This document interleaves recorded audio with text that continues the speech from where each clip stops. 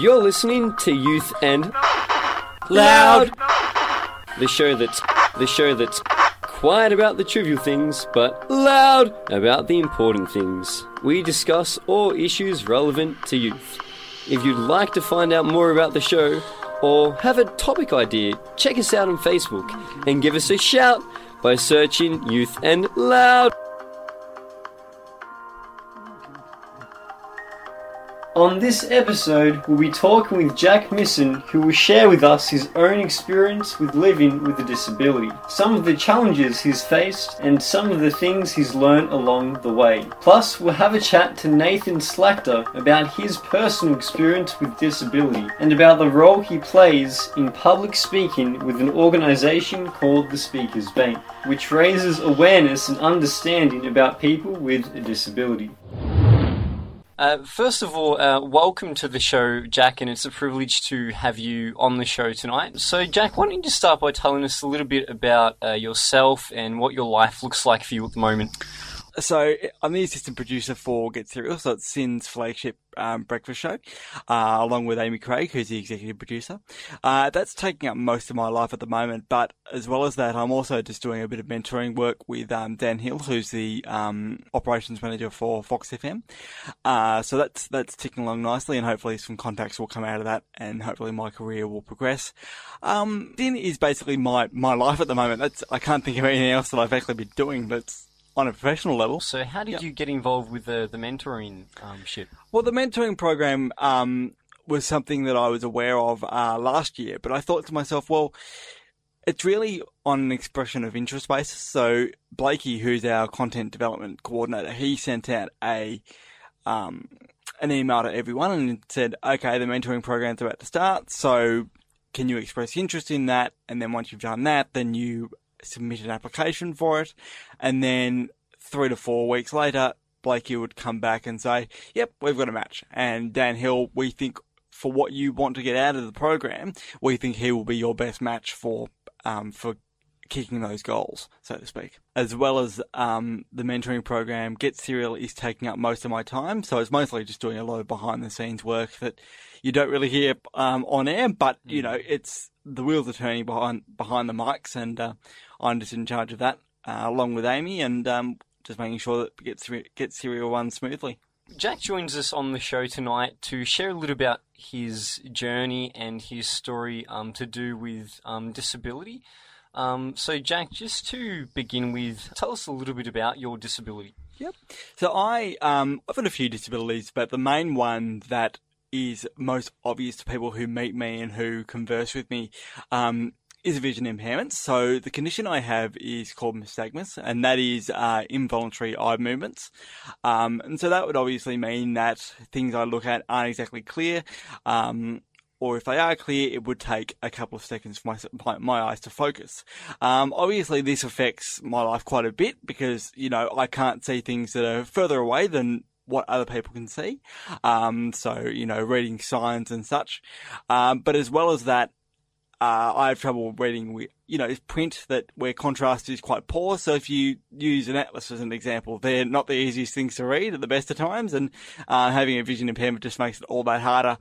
But yeah, so, you know, in layman's terms, you'd say long-sightedness and short-sightedness all in one, really. And just tell us a bit, Jack, about why you have decided to do this interview today. Well, I think that getting awareness out there for disabilities and, well, in my case, vision impairment, I think it's very important. You know, there's often a stigma around vision impaired people, but through doing this, I want to try and get the message out there that just because we may not have sight, or limited sight for that matter, doesn't mean that we can't live active lives, normal lives. And I mean, if we can't do one thing, we'll find ways to work around that. So it's just finding out those different assistive technologies that we use that people may not be aware of. And through use of those, we try and lead as much as a normal life as possible. So, Jack, if you feel comfortable, just tell us a little bit about what your experience has been like growing up as a kid with your disability. Sure. I don't think I'd let my disability affect my childhood too much. I definitely had support in whether it be Guide Dogs Victoria, or Vision Australia, or another disability unit in the various schools that I've been in. So primary school, secondary school, and again TAFE.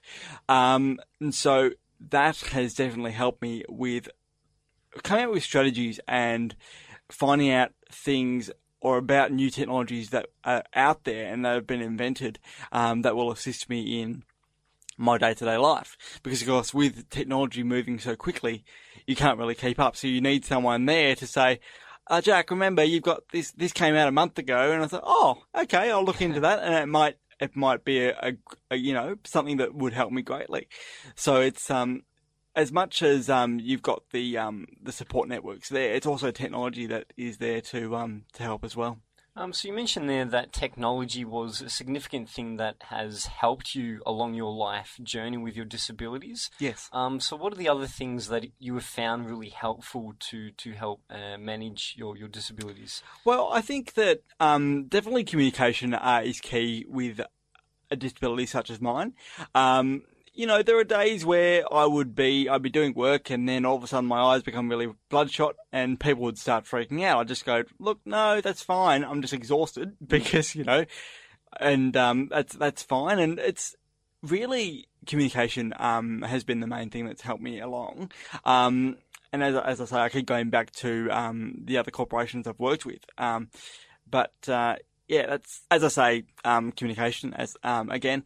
But what else I found helpful is also being, a part of the community of vision impaired people, and being a member of that community. So having people that I can call upon and just talk to who are in my situation, or who may have it worse off than me and how they cope. Learning things off other people is definitely a tool that I've used.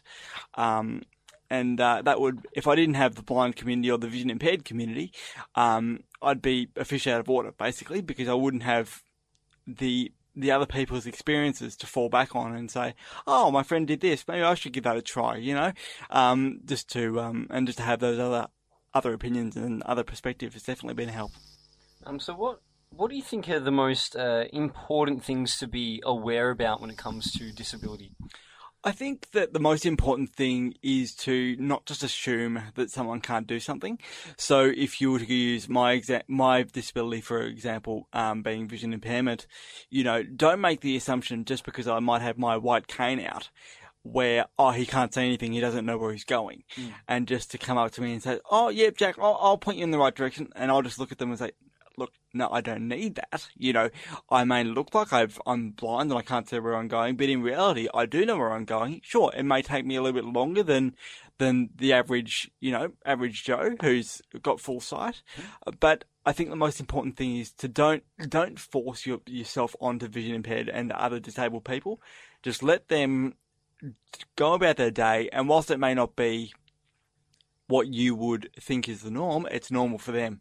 So, and they will approach you if they're having trouble. We're not people who just, if I'm trying to read a sign, I won't stand there for 30 minutes and go, oh, I can't read it, and just stand there for 30 minutes. After about 5 minutes, I'll go, okay, I can't read this, I need someone to help me, and I would come up to them. So it's letting us be productive, and not having other people go, oh no, I'll do this for you, and giving them a look of, no, just let us do it. It's a little bit slower than what you'd expect, but just don't make assumptions. That's really the crux of it. What I guess are some challenges that you face, whether it's in school or otherwise, and how do you overcome those challenges? Well, I think that obviously with school, you've got the obvious things there. So as in looking at a whiteboard or a blackboard and taking down notes, or the paperwork that's handed out in class and not being able to read that and making that accessible for myself. And again, it comes down to technology and the various advances that I'd had throughout my primary school and secondary school years. That has definitely been an assist. And I guess that's on an academic level, but even on a social level, I went to a school that was very sporty in nature, and that was the culture of the school.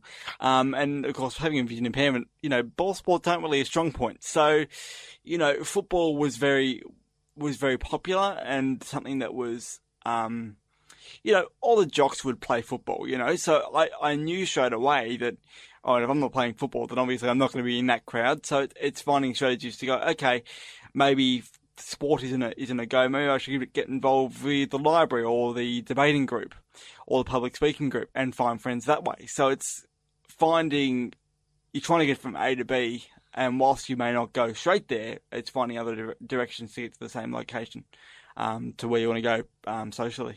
So I'm aware that there might be some people listening who have a disability and they might be really struggling, they might be feeling a little bit down, and I guess just doing it tough in life. Yes. What would you say to those people to encourage them, to give them some hope from your own experience and journey? Well, I think that the key with these sorts of things is to talk it out. You obviously, or most of you, if not all, would have a support network around you, whether it be your parents or your best friend or even other corporations that you work with. You may work with a disability unit for a certain company, and just going to them and saying, "Look, I'm not coping. I need a bit of support," and they would have counsellors as well. So there's many ways that you can find support and, for want of a better term, encouragement. So family and friends, companies, and even at an extreme level, Lifeline. But it's not. Hopefully, it doesn't get to that. But in a nutshell, friends and family are your key supporters, and they will be your biggest cheerleaders. So, Jack, it's been an absolute privilege chatting to you tonight. Thank you for your willingness to share a little bit about your own journey and some of the things that you've found helpful, such as talking out what you're going through and what's happening in your life. You're listening to Youth and Loud! That was Jack Misson talking with us about his own experience with disability and some of the things he's learned. Up next, we chat to Nathan Slactor, who will be talking with us about his personal experience with disability and also about his involvement with an organisation called the Speakers Bank. So how are you going tonight, Nathan? I'm good, how are you? Yeah, pretty good. So Nathan, I guess just to kick us off, do you mind sharing with us a little bit about your own life and a little bit about your involvement with the Speakers Bank? Sure, it's funny. Well, I've been a Christian probably since, I discovered the church at probably about 9.5, 10. I probably officially gave my heart to God in about 2007. I'd say growing up, it wasn't always the easiest because, kids just think, you're some alien from Mars, so it was very hard to interact. I was very much I'd say a loner kid. Okay. But yeah, I've coasted through life. I live on my own now, so I'm doing fairly well. In reference to you asking about Speakers Bank, it's actually funny how I stumbled upon that. I'd met another guy at Planet Shaker City Church at a conference who happened to be in a wheelchair, and we got to chatting, and he said to me, he said, I work for an organisation that I think you might be interested in. And I'm thinking, oh yeah. He goes, I go around to universities and school groups and speak about, my disability and the way I was treated in the medical industry and stuff like that. And he said, I think you'd be perfect for it. I'm like, oh yeah.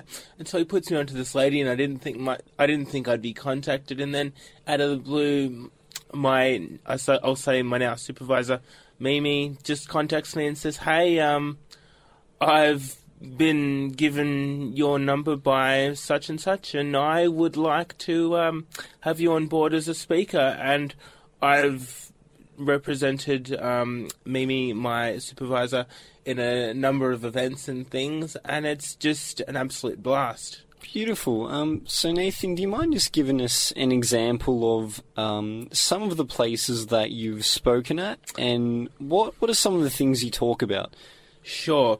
So basically, one of the main speaking gigs I had, one of the best ones to date that I remember, I spoke at Williamstown High, and basically my primary message to any school student or any group that I speak to is basically about judgment and how that affected me throughout my life. Okay. And how, getting ignored by strangers in public when I need help or anything like that, how it hurts, and how, you shouldn't shun people or, judge people just by the way they look or the way they sound. And then I go into speaking about my faith, cracking a few jokes. So I try to use a lot of humour. And then what I generally try to do after I speak for about 5 or 10 minutes, I tend to open up the floor, and I often tell the kids or the audience in general, whoever I'm speaking to, I say, look, you can ask me any question, no matter how personal it is. Something from a very stupid question to a very serious question, I really don't mind, and I think the teachers are happy just as long as I'm comfortable with it. Yeah, nice. Nathan, what's the main thing that the Speakers Bank is trying to achieve with their organisation? What are they trying to do? I'd say the main thing that they're trying to do, well, if I had to sum it up, I would say that they're trying to give people with disabilities a voice. And they're trying to tell you that, we're not always as we seem, and we do have a voice in the community, and, we need to stand up and be counted. And I think that's such a fantastic point, and definitely runs in line, I guess, with the purpose of Youth and Loud, which in part is to give youth a voice on the radio. And on that note, if you guys have any thoughts or questions or anything like that, feel free to check out the Facebook page by searching Youth and Loud. So Nathan, I just want to talk about your involvement with the Care Line. You mentioned before that you do some work with the Light FM Care Line. Yeah, so basically the Care Line basically runs right across Australia. We have a number of call centres around. In Melbourne, more specifically, it is known, technically most people would know it as the Light FM Care Line. However, we do have a number of radio stations that partner with us, and we also have the Australian Christian Channel that partners with us. So basically, whatever number you ring, essentially the way it works is whatever number you ring around the country or even in New Zealand, it goes through to us. So Nathan, I just want to talk a little bit about your Christian faith. So do you mind sharing with us how has God helped you in your life, Nathan? I suppose God has given me the opportunity to experience a life that I honestly never would have dreamed of. I can't tell you how many stupid decisions I've made that God has pulled me out of. That I just go. Because even as someone with a disability, I go, you know what, the reality is the Christian faith taught me, one of the fundamental teachings is that, the Bible says that we're all valuable to God. And it's to know that the reality is, well, hey, I'm not a mistake. And the reality is that there's a purpose behind why I am the way I am. It's funny, and I will take the opportunity to say a lot of Christians, they'll see me and they'll automatically want to pray for, for example, healing. And the funny thing is that this might surprise you, but the reality is, I'll be honest with you, I don't really want to be healed. It's one of those things where I sit there and go, well, the reality is, yeah, I know that God can heal me. I know that He could heal me in 5 seconds, but the reality is, I don't want that, because I know that regardless, He's got a plan and a purpose for me. That brings us to an end of this episode of Youth and Loud. If you felt concerned about anything that you've heard on this episode, you can contact Lifeline on 13 11 14 or Beyond Blue on 1300 22 46 36. Thanks for listening, and we'll catch you next time on Youth and Loud!